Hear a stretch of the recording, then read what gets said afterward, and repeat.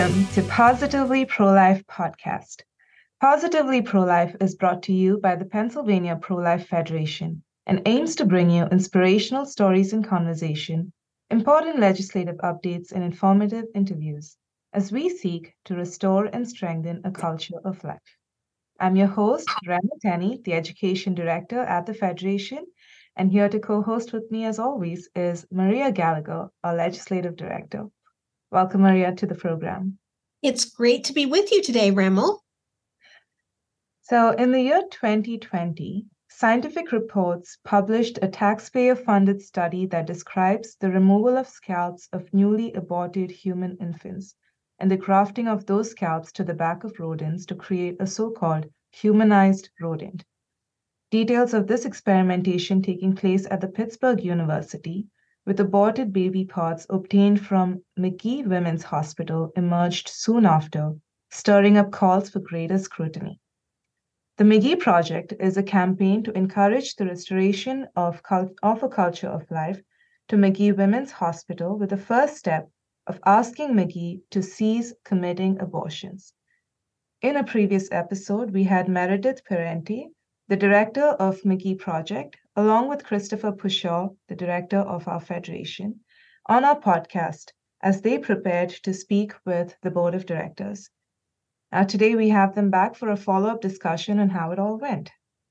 Before we go into our interview, Maria is going to share with us our legislative update for this week. Thank you so much, Remmel. The following is from an article by David Osteen. Top anti-abortion leaders are continuing to lobby Donald Trump on a 15-week ban they believe should be the standard for the Republican Party, began a story in the May 18th issue of Politico. A similar story ran in the same day in the Washington Post. These are not publications sympathetic to pro-lifers. How happy are they that a 15-week ban on abortion is supposedly the standard position for the Republican Party and its candidates? That is a far cry from what the grassroots pro-life movement in the states has worked for during the last 50 years.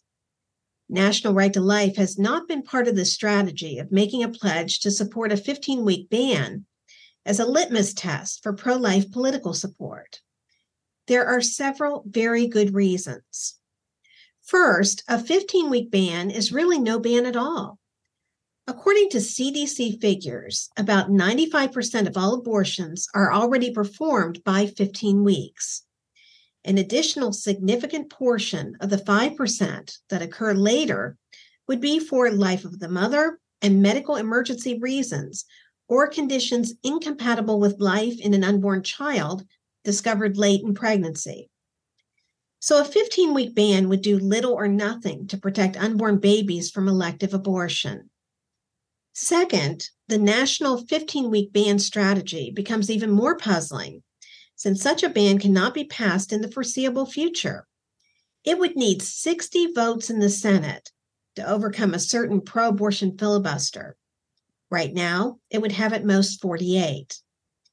No one can reasonably expect the pro-life movement to have a net gain of 12 Senate seats in the next election, or even during the next presidential term, especially if pro-life candidates are being publicly bashed for not hewing to a national 15-week ban pledge. Third, attacking, threatening, or not supporting pro-life Republican candidates is sure to get press attention. The pro-abortion and pro-Democrat press likes nothing better than to promote and publicize damaging attacks on Republicans and on pro-life candidates in particular. Democratic strategists, together with their counterparts at Planned Parenthood and NARAL, must be salivating at such a prospect. We know that their research and polling shows that running against a national ban on abortion is the ideal strategy for them.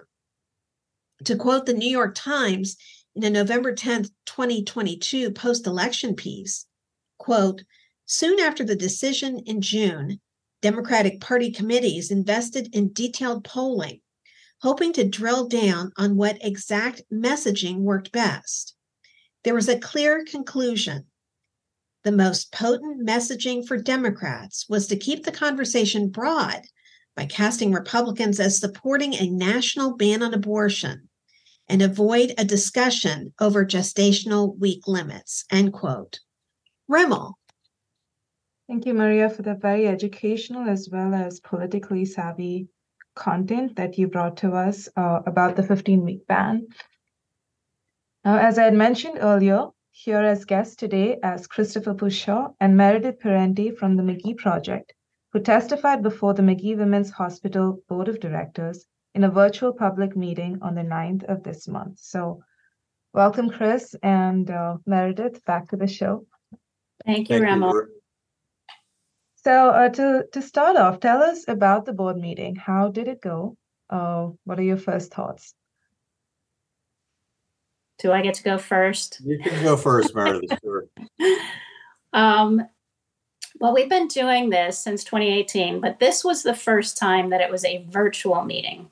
So in 2020, they went to just us submitting comments where we had been speaking actually in front of the whole board the previous 2 years. And then they would read those comments out loud. And so we had many people write letters and supposedly they were read aloud, but we had no access to know if they actually were. We had no record of the meeting to know if that had actually happened. But I suspect they have been doing these virtual meetings since 2020. And this is the first time they invited us to actually be able to speak. So we had 5 speakers. I think they were all excellent choices and all brought little different aspects to the table. And as usual, the board was welcoming and appreciated our comments, but make no promises and answer no questions. That's pretty much accurate, Meredith. I thought it was an interesting opportunity. I certainly don't have the background you do with respect to this specific type of collection practices and what's going on at Magee. But I did think, the board was welcoming and at least receptive in theory. And I did think there was a different panoply of perspectives on this. That I thought it was good, at least as a starting point, that we were given a public forum to address these issues. Yeah. And Meredith, first, what were some of the concerns that were brought to the board? Well, I had heard Dr. Bill Wild speak about patients' rights. And so that was what I spoke about, was patients' rights and fiduciary responsibility, which the president of the board, William Petriello, has always used that as a line. He has a fiduciary responsibility to the whole community, not just to some people. And what I brought to it was, well, if you believe in patients' rights, which you would all say you do, then are you honestly doing your fiduciary duty to all of your patients by doing what you're doing? We had Representative Tim Bonner, who's from north of Pittsburgh, speak, and he spoke about the history of abortion and just did an eloquent job speaking to the whole abortion issue. We had Judge Cheryl Allen, retired Judge Cheryl Allen, speak, and she had, Chris, you could maybe help me out with what she specifically talked about. It was a legal issue that she was talking about. I think it had to do with the consent forms that women sign in order to give their children to the research process, have their babies harvested for parts, and just how it's an emotional time for a woman, and to present that with her might actually push her into an abortion rather than offering her real alternatives. That's essentially correct, Meredith. Cheryl gave very eloquent testimony. And I think that it was interesting that she brought up the consent issue, because technically, even under Pennsylvania's Abortion Control Act, if, the right consents are given and, there's basically silos between the doctor performing the operation or the abortion and the person collecting the tissue, they're technically legal. unfortunately. But the other thing that I think Judge Allen brought out was she drew parallels between the type of experimentation that's going on at the university. Now that is somewhat siloed from although connected to what Magee is doing in terms of the fetal collection, but brought up the parallels to Nazi Germany and the experimentation that was going on, and how consent is a very kind of broad-based issue, but sometimes you don't know what you're exactly consenting to, or what truly barbaric practices are kind of shrouded under the veil of consent. Absolutely. When you were sharing that, I mean, as I was reading what happens at these experimentations, like that's exactly what I thought about what happened in the concentration camps, because I mean, these are human beings that we're talking about, right? And how gruesome and barbaric these practices are. And Meredith, when you talked about in your speech, you talked about the baby being a patient.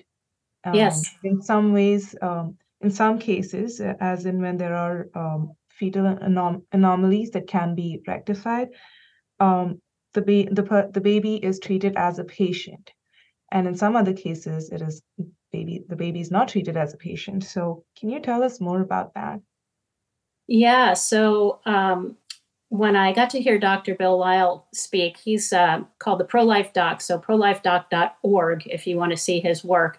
But he talks about the many types of treatments that are happening now to babies in the womb, from surgery for spina bifida to a way of separating twins when one twin is thriving and the other is not, to other blood transfusions that can be done to help a baby in the womb.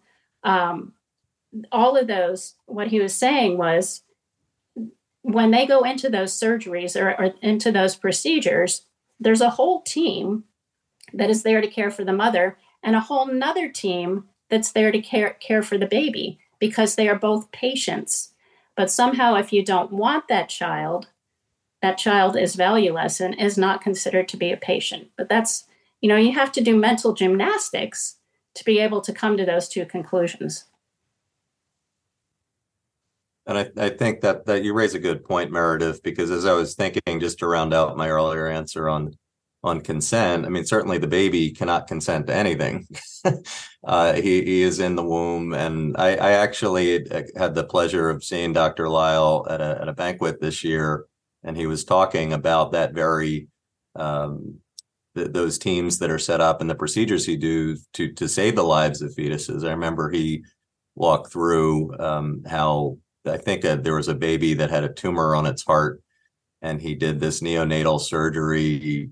I mean, pretty early on in the pregnancy to save the life of the child and the mother, of course. So, yeah, I mean, you would hate to think that all of those procedures vanish because the mother deems it not a life or doesn't want to have the child, when the technology is set up to bring forth that life.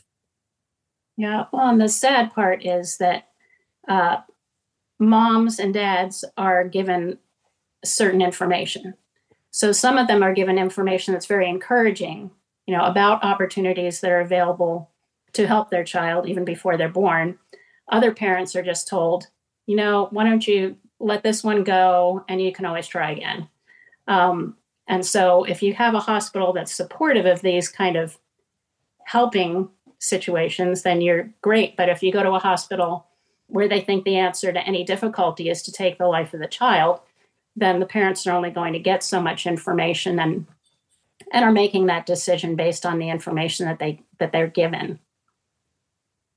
Meredith, how do you respond to those who say that this research that's being done, as gruesome as it sounds, is necessary for the greater good? Well, of course, it's the same issue that we talked about with the Holocaust, with doctors who were taking these people who, after all, they were just going to be thrown away.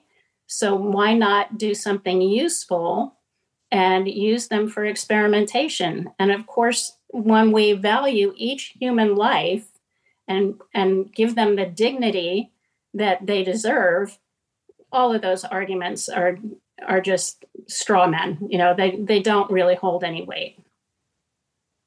And a lot of details. I'm sorry, Chris, did you want to add No, to? I was just going to round out the answer. I mean, one thing I've observed in my time in the pro-life movement, and particularly this year, is that, it's not enough that evil exists. I think a lot of times it has to masquerade as good.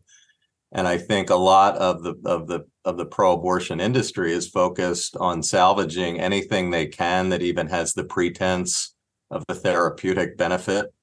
I think, we've had guests on in the past that outlined how, this was a big concern with stem cell research, and that fetal stem cells are somehow the best or, the most efficacious, when in fact, scientifically, I mean, I know Father Ted Pacholczyk talks about this. It's actually the opposite.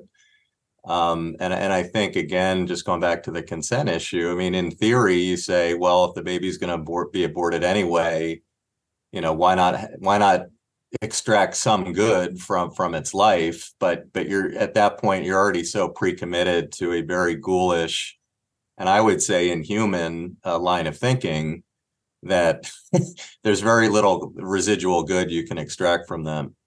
Right.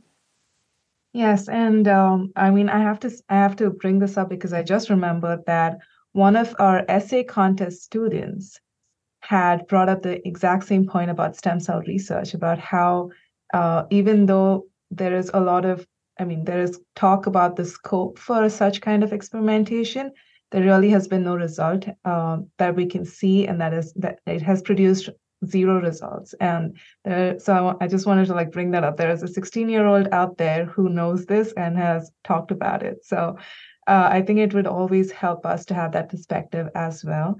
And moving forward, it's quite interesting that a lot of details about this experimentation is not available to the public.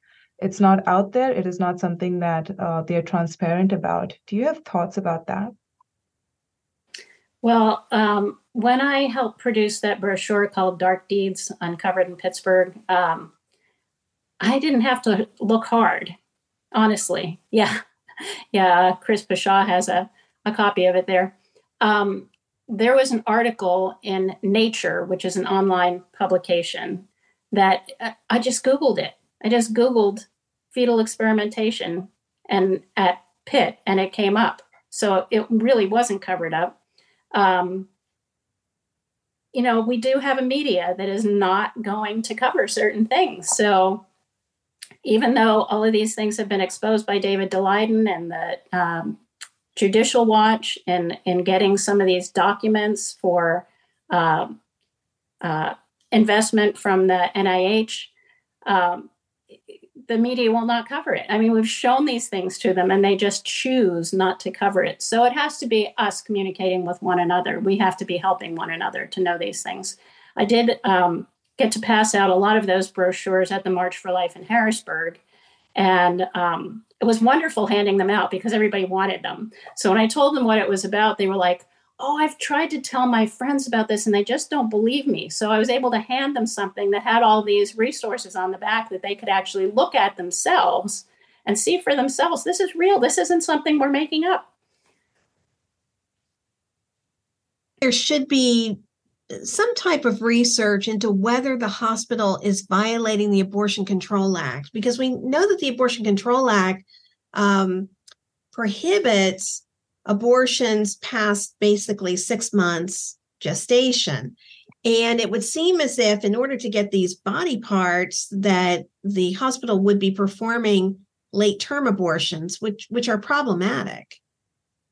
Right. As far as I understand, in Pennsylvania, you can have an abortion after that 24 weeks if it's for non-consensual sex or because of other rape, incest, life of the mother. But yes, they absolutely should be investigated, but who's going to investigate them? And when you have, so we're in a very Democratic county. We have, the sheriff's department, all of the legal directions that we could go are, again, run by people who don't want to know this. We also have UPMC is this huge worldwide conglomerate that is over all of this. And so most people don't want to mess with them. So this is where we find ourselves. So that's where, again, people have to speak up. People have to speak to the board. People have to say, well, I'm not going to have UPMC insurance because I don't want to give them my money when they're going to turn around and do this with it.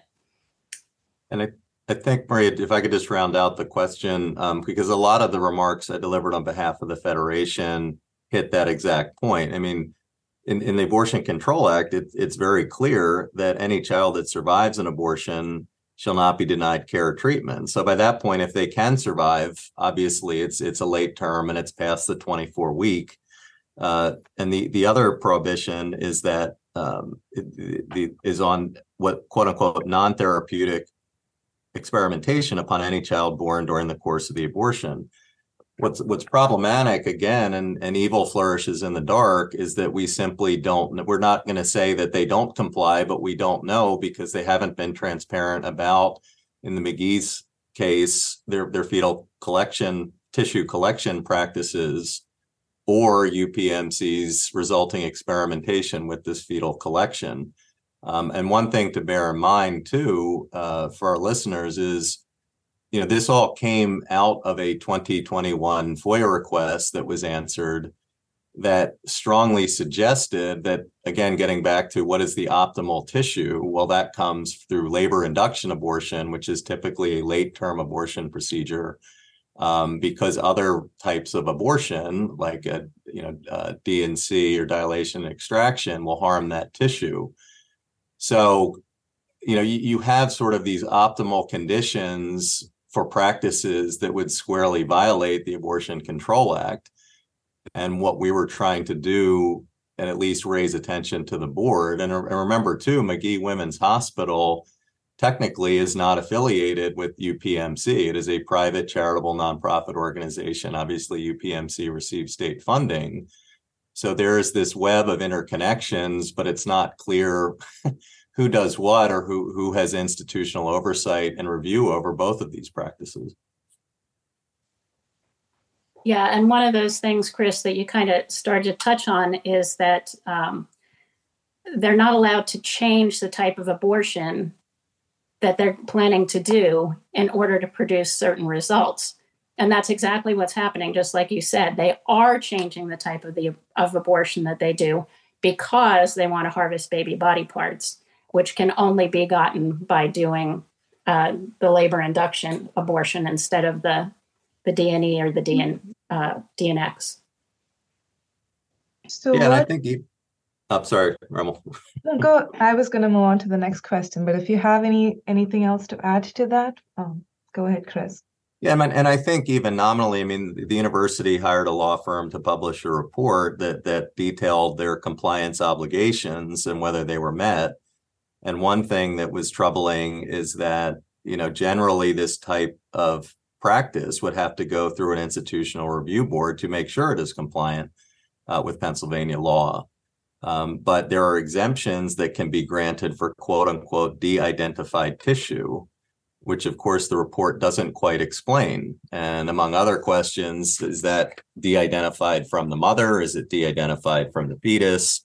If it is from the fetus, are you conceding that the fetus has identity and it is deserving of medical care as a patient? So these are all, to me, I during my testimony, I called it, it begs the question, to simply say it qualifies for the exemption and is exempt from institutional review by the institutions.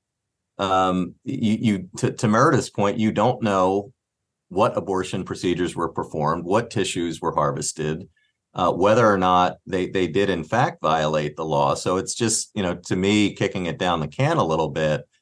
And again, I mean, I think both the university and Magee are well aware of their compliance obligations. It's just a question of whether or not they're actually being fulfilled. And just for clarification's sake, under the Abortion Control Act, abortions after 24 weeks in Pennsylvania are not allowed except to save the life of the mother or to prevent the impairment of a major bodily function. And this brings up an interesting question. Meredith, How common is abortion at Magee? I think it's a major abortion hub. There are more abortions practiced at Magee than any hospital in Pennsylvania. So they do about 500 abortions a year. And typically half of those are in the second trimester. That's just astounding. Another thing that's astounding, I think, is if we go back to the very beginning when we were introducing this topic, the whole idea of removing the scalps of newly aborted human infants and grafting those scalps onto the backs of rodents to create a so-called humanized rodent. In the minute or so we have left, I mean, what's your gut reaction to that, Meredith? Well, when I was writing that piece, I would have to take breaks. I would be reading these reports to the NIH, and I would just have to walk away. Normal people respond in this way. It is normal to feel like you want to throw up. It is normal to want to run away and not listen to this. That's normal. What these people are doing is not normal. They have had to train themselves to do what they're doing and to dehumanize these babies in order to do what they're doing. Yeah, and being desensitized.